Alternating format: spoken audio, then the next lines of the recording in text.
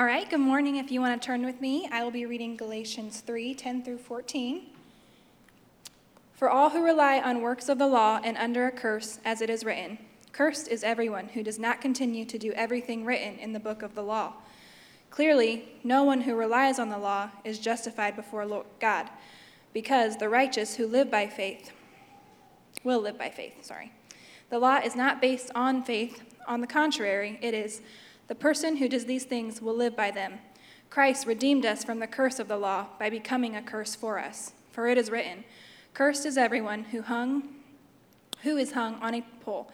He redeemed us in order that the blessings given to Abraham might come to the Gentiles through Christ Jesus, so that by faith we might receive the promise of the Spirit.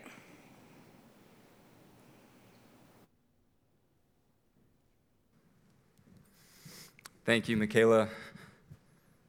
So as we transition from reading God's Word to seeing what God has for us in His Word, we want to highlight reading God's Word on its own because it's worthy of being read on its own. And so if you have the gift of reading, I invite you to find me, and I would love to get you on a rotation of reading His Word. So as we look to God's Word, I want to start out by saying this, that it is often that when we go on this health kick, and so a lot of times the new year and new weather, so spring, brings on health trends and health fads and all of fitness trends and all of these things. And what happens is that we find out that what actually was claimed to bring us health a few years later, maybe a few months later, actually does the opposite and actually is detrimental to your health. And I think some of you can relate to maybe some of the things that have been happening. And I went way back, and looked at some things that were pretty out there that scientists and doctors claimed that actually gave you health. And so I just want to highlight a few of these things. Radioactivity, let that one sink in.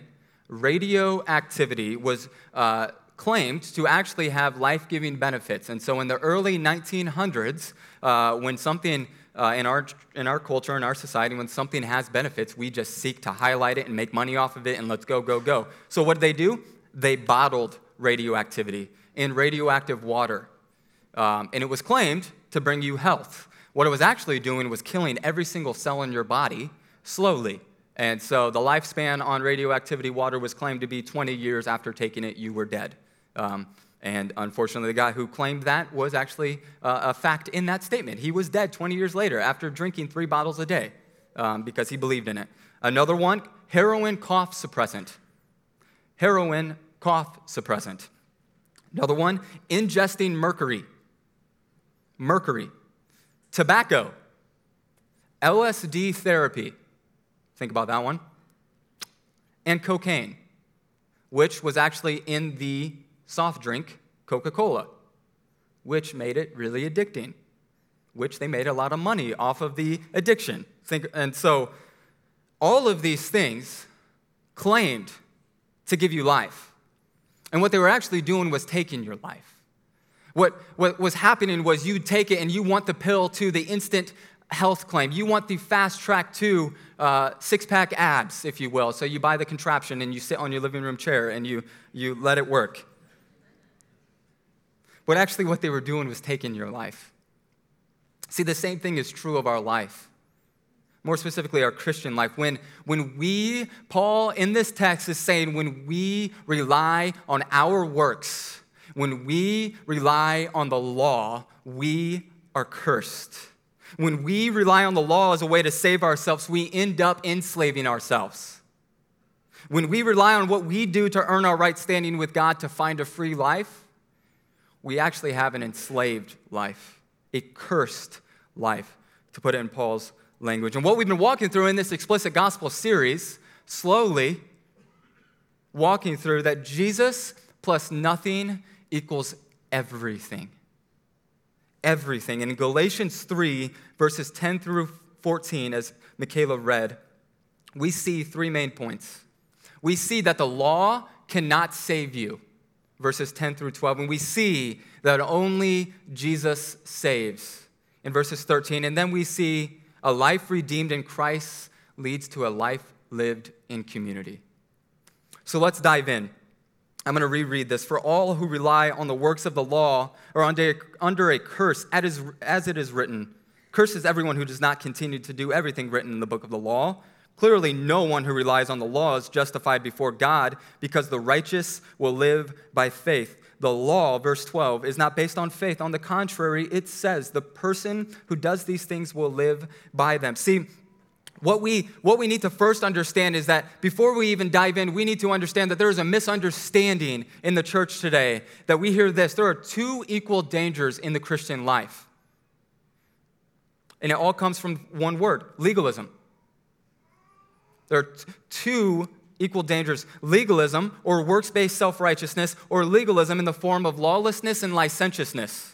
So what we have to do, if you're a Christian, if you're a believer, you have to avoid both of those things. Lawlessness, or legalism, they say, happens when you focus too much on what?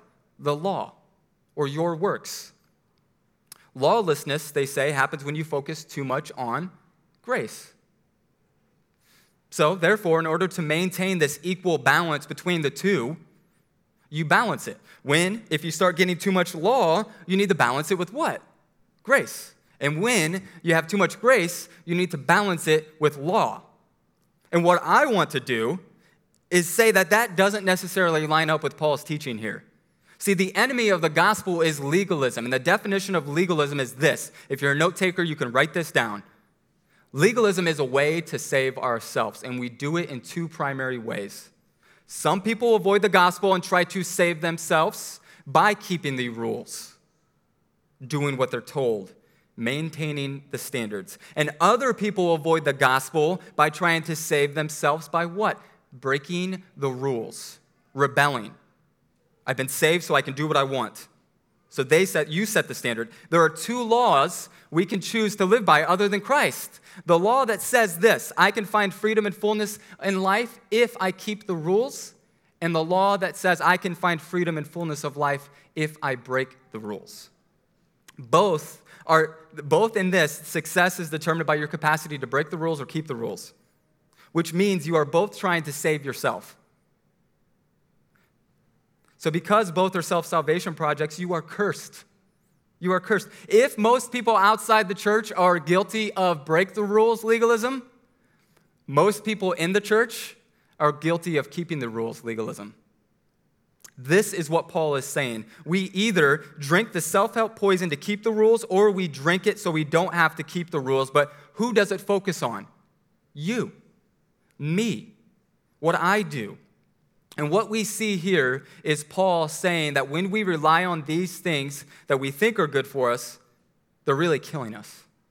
Relying on the law is like relying on radioactive water, or LSD therapy, or heroin cough syrup. We may think they're helping, but they are really killing us. This whole letter, Paul has been railing on relying on circumcision as the means of salvation. It cannot save us, is what Paul is saying, that Jesus plus nothing equals everything. It's not Jesus plus circumcision or Jesus plus what we do. It's Jesus plus nothing equals everything. This is what Paul is saying in these verses. So if we look at verses 10 to 12, we see that the law cannot save you. Think about this. The thing is that we think that it is.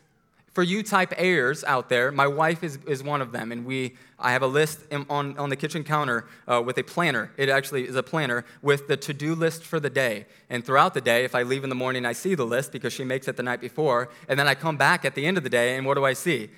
Things are crossed off. Things are done. Things are checked. The boxes are checked. Us, the type A in us, we like to cross it off our list. We like to take the daily dose of medicine that's helping. But as we read verse 10 again, we see a key word here. For all who rely on the works of the law are under a curse. That word rely, that word trust, bank on, put your full hope in. The key word is rely. The book of Galatians is telling us that Jesus plus nothing equals everything. But the people of Galatia have been swayed to rely on what as their means to salvation? Circumcision. What they do, their works. And who is the focus? Them. And Paul here quotes Deuteronomy 27:26, and he says, Cursed is everyone who does not continue to do everything written in the book of the law. He is saying that if you're going to live by the law, you better obey the whole thing. If you're going to put your hope, you better do it perfectly in the law. If you're going to rely on, trust in, bank on you keeping the rules, you better keep every single one of them. And this holds up with the full scope of Scripture. James 2:10 tells us, for whoever keeps the law but fails on one point will become guilty of it, of all of it. And Paul later on in Galatians says this, chapter 5, verse 3 and 4. Again, I declare, every man who lets himself be circumcised, that he is obligated to obey the whole law. You who are trying to be justified by the law have been alienated from Christ. You have fallen away from grace. Here's the reality. There are over 613 thou shalt and thou shalt nots in the Bible. Over 613. If we were reading the Bible like a demand, we'll find them. We'll find every single one of them. But as we see previous to this text, we see that the Bible is not a command, but a promise. We see that the law exposes that we cannot execute it perfectly and that we need help. That we need help. The law is God's word of demand, but the gospel is God's word of deliverance. The law tells us what to do. The gospel tells us what God has done and will do. The distinction is key, but the distinction is hard. And let me invite you into my life. Personally, I love to read. I love obtaining knowledge. I love reading those who are much smarter than me, who lived a life different than me. I love gaining. I love sitting down with a good book and a cup of coffee and relaxing. Coffee is necessary. At my best, though, I read to seek more of Jesus and become more dependent on him, to learn more about who he is and what he's done. At my best, that is why I read. But at my worst, the more I read, the better I feel. The more I read, the more self-reliant I become. And this transition, as we're transitioning with Pastor Nick transitioning out and I'm transitioning in, let me just tell you, I have been at my worst a lot. It's brought this out more and more, that the more I know, the more I read, the more you, as the flock, are coming to me as the one who has the answers, because I read a lot, right? That's why I have all the, remember, at my worst. The more I have it together, all together, the more I have the answers, get this, the more accepted I will become by you, and that actually transfers the more accepted I am in God. You guys get that? And I've been at my worst a lot lately. See, on my best days, I know I am loved by God in Christ, but on my worst days, I feel like I have to do something to earn this. This is a lie. This is a lie, because this is the truth. God tells us that in Christ we are no more loved on our best days than we are our worst days. That his love for me, his love for you is not conditioned or earned by me or you. It was given to us in Christ. So I never condition his love. What I do or don't do never earns or loses his love. Do you guys see how this plays out in my life in particular and maybe in yours? See, what we need to know is that both God's law and both God's grace found in the gospel come from God. So they're good. They're a blessing. But both do very different things. Serious life confusion, like what I just confessed to you, at my best and at my worst, happens when we fail to understand their job descriptions. We'll wrongly depend on the law what only the gospel could do. Just like what I was doing. So when I read, I felt better. When I didn't have the answer, I felt not accepted. And it actually transferred to my relationship with God. See, the law commands but doesn't give. The law says do, but the gospel says done. It is finished. Paul, in Romans 10, verse 10, says, I found that the very commandment that was intended to bring life actually brought death, just like radioactive water. See, if we rely on how much we obey, if you here rely on your quiet time with God as a means to earning your salvation with God, you will be enslaved. You will be. Obedience, though, get this, obedience is not a bad thing. God calls us to obey his demands. But for those who have put their faith in Christ, which is what Paul is calling us to here, our motive for obedience has changed. Get this. Why we obey is no longer to gain, but because we have gained everything in Christ. Let's play this out. When relying on the law or our works to save or earn God's blessing, our motivation is to gain, to cause, to merit God's acceptance. But when saved by grace through faith in Christ, get this, our obedience is now a loving response to what he's done. And Paul, in verse 11, quotes Habakkuk 2:4. Clearly, no one who relies on the law is justified before God because the righteous will live by faith. Our behavior, our fruit reveals our faith. It doesn't gain it. They are meant to be fruits of our reliance on Christ, not as a source of our salvation, but we distort this. The law and the gospel different in promises that each make. The law offers this, great news, good news. Get this, the law offers good news to those who keep its demands. The gospel offers good news for those who know they don't. Think about this. Think of a world in which the Ten Commandments, the law, were perfectly kept. Can we imagine this? Imagine a universe where God was feared, where he was loved, where he was trusted. In all things, the neighbor was so loved so selflessly that there would be no murder, no theft, no mugging in a Walmart parking lot, no carjacking, no lying, no coveting, no school shootings, no racism, no violence. Think of a world in which the law was kept. But this is what the law promises. This world, but what its only stipulation is that you keep it perfectly. Leviticus 18:5 says, "Do the law and you will live." See, the gospel, by contrast, says, I make a promise without a demand or a condition. It is a word from God that does not manipulate, but simply gives and does what it says, namely the forgiveness of sins. The gospel is the message that salvation is not achieved, but received by grace through faith in Christ. Ephesians 2:8. The gospel is a word that promises blessing to those who are cursed. It promises righteousness to the unrighteous, life to the dead. It promises to restore all things. Think about this. Right now, Jesus wants to restore your marriage. I know for a fact that there are marriages in this room who are hurting. I know for a fact that Jesus wants to restore your work so that you're no longer finding your identity in what you do, but in who he is. He wants to restore the music you listen to.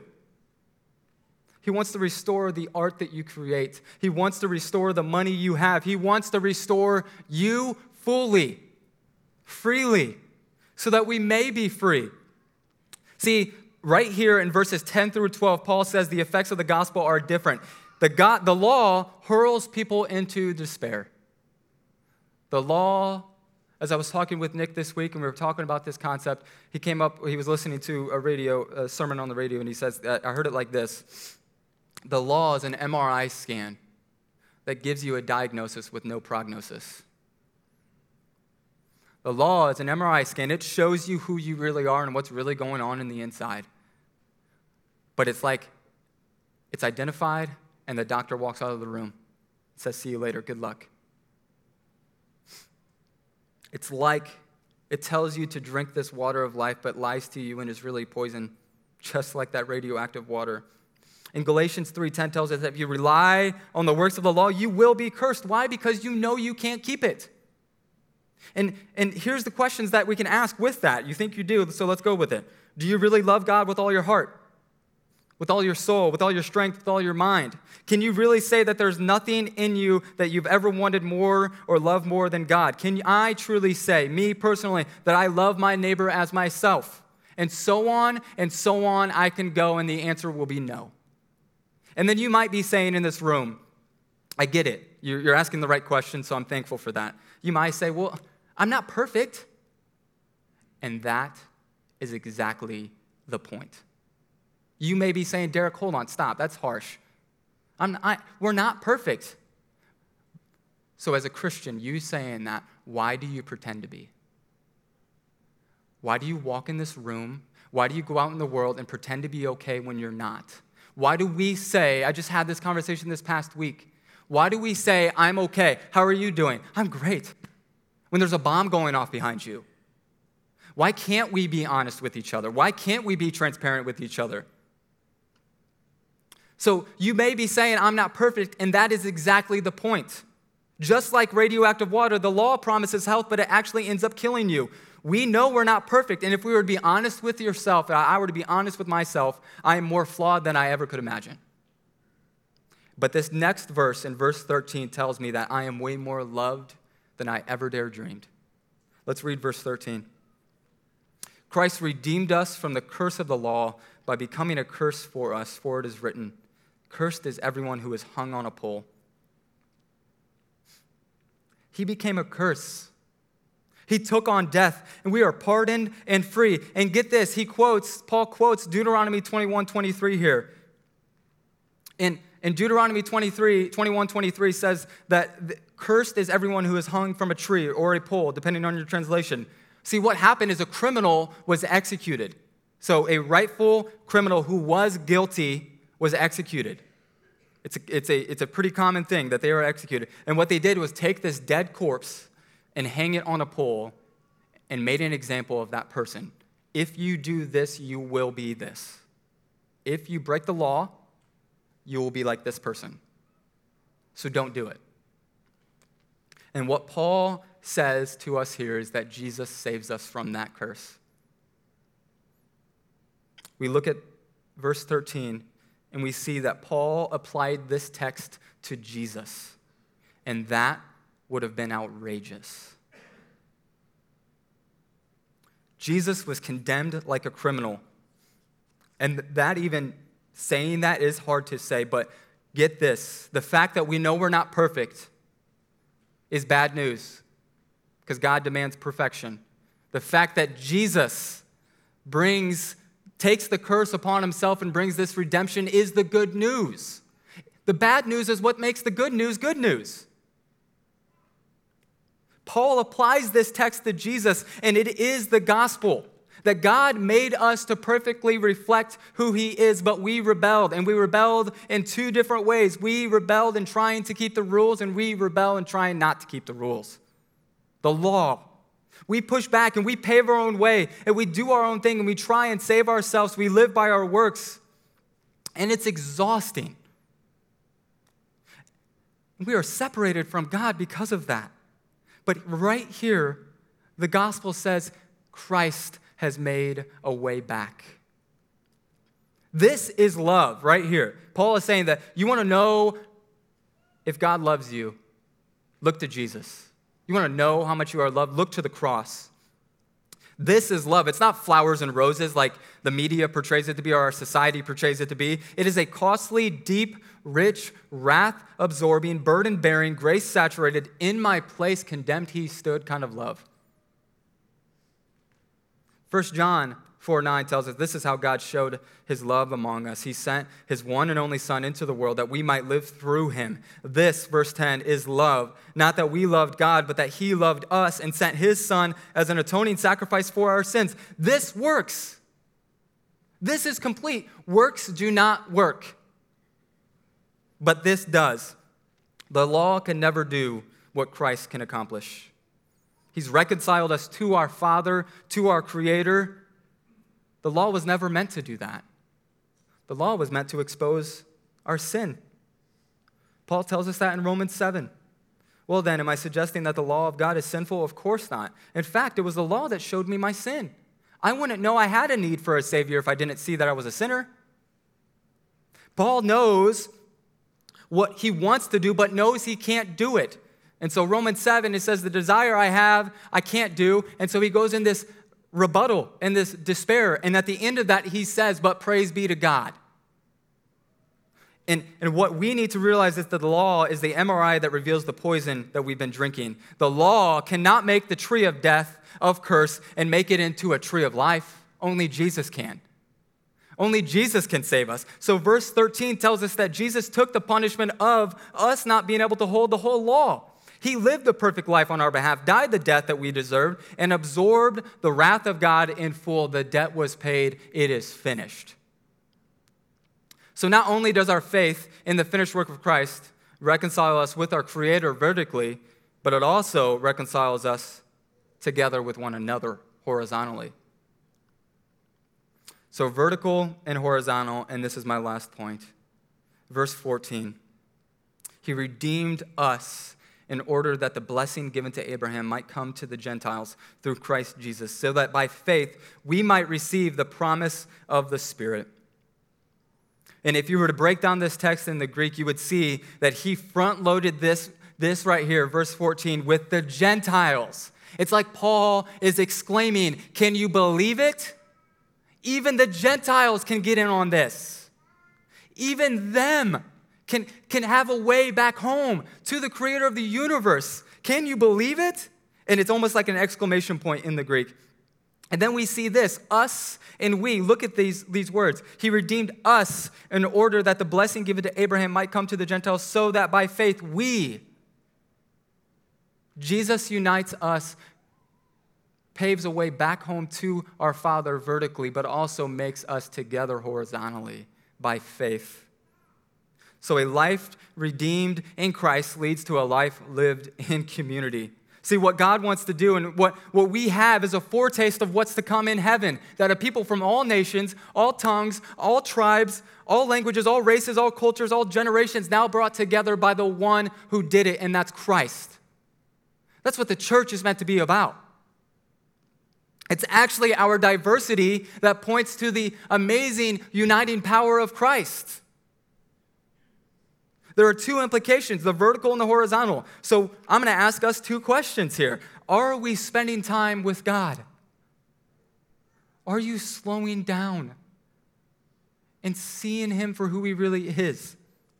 Stemming from this redemption, knowing our motivation, we now have access to the Almighty God. Are you spending time with Him? And Paul tells us previous to this how we should. We should read His promises with Christ on our mind. We should pray, confessing our need for Him. Are you getting quiet before God? See, if we understood the privilege that we have, that Christ paved the way back to our Heavenly Father, the one who formed us in our mother's womb, then we'd slow down with Him. I mean, we'd make it a priority. And understand that doesn't earn anything. It only reveals everything. And then the second question. Are you spending time with one another? See, when we understand that our life as a believer who've put their hope and their faith in Christ is a preview of what's to come, then this isn't a have to, this is a get to. Spending time together, spending life with one another, doing life with one another. Our life together is a reflection of what Christ has done, of who He is and what He creates. Our diversity, our race, our age, our backgrounds, our socioeconomic status, all of this living together points to the mighty power of God in Christ. Do your friendships, do the people you spend time with reflect what Christ has done in your life? See, this is why we have community groups here, is because John 13:35 says that you will know you are my disciples by how you love one another. They will know you are my disciples by how you love one another. And if we're not intentionally spending time outside of Sunday morning with one another, how will they being those who aren't believers, those who don't know the love of Christ, those who are outside of this redemption in Christ, how will people know what Christ does in you and through you if you're not spending time with one another? This is why we have Bible studies throughout the week. This is why we have DNA groups throughout the week, so that we can spend time with one another, because we want one thing through our community. We want our lives to be lived in such a way in which the only explanation is Jesus. And I use this reference a lot. My friend Lance, who usually sits right there, he's downstairs teaching. It makes zero sense why he and I are friends, but Friday he calls me, and we spent 40 minutes talking about Exodus 4 on the phone. And if you were to see him, he is the complete opposite of me. He is bearded, not going to happen. He's pretty strong, I'm not. I'm lanky. He likes fishing and hunting and trapping animals. He just, all of those things that I have no idea about, but what unites Lance and I together is the blood of Christ, and he is one of my closest friends. And I want that for us here. I want our friendships to not be explained by anything other than Christ. And community groups force us to do that. See, if you've been redeemed from the curse, if Christ set you free by taking the curse on himself, then what follows is a serious life of gratitude for his power to bring us together, for his power to redeem us to our Father, our hope, our Creator, and to bring us back to one another. See, this is the gospel. This is what we remember as we approach the table this morning for community. So as I invite the worship team up, we remember what Christ has done, that he became a curse on our behalf, so we no longer stand condemned under a holy God, that he fulfilled the whole law, that he absorbed the righteous wrath of God so that we no longer have to. In Matthew 26, starting in verse 26, it says, "Now as they were eating, Jesus took bread, and after blessing it, broke it, and gave to the disciples and said, 'Take and eat. This is my body.' And he took a cup, and when he had given thanks, he gave it to them, saying, 'Drink of it, all of you, for this is my blood of the covenant, which is poured out for many for the forgiveness of sins.'" See, this time, as we approach his table, this time is a place where we remember Jesus becoming a curse on our behalf. Remember his body that was broken, his blood that was poured out as the way back home. See, this is a time for those who have put your faith in Christ as our only hope. This is a time for those who have said, "I'm sold out for you, Christ," to remember this, to remember Jesus, to gaze into him. And as you gaze into him, to remember that every lack that I feel, every shortfall, every way I know I don't earn or gain or add up, Jesus took. And you receive it empty-handed by grace and gratitude and humility.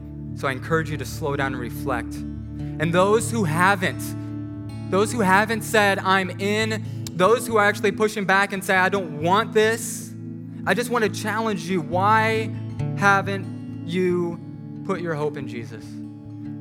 What's stopping you? After hearing the gospel, after hearing all of these things, why haven't I put my hope in Jesus? Why haven't I made that leap? And maybe this time right now is a time for you to slow down and say, "I have no other reasons to not believe, so I believe."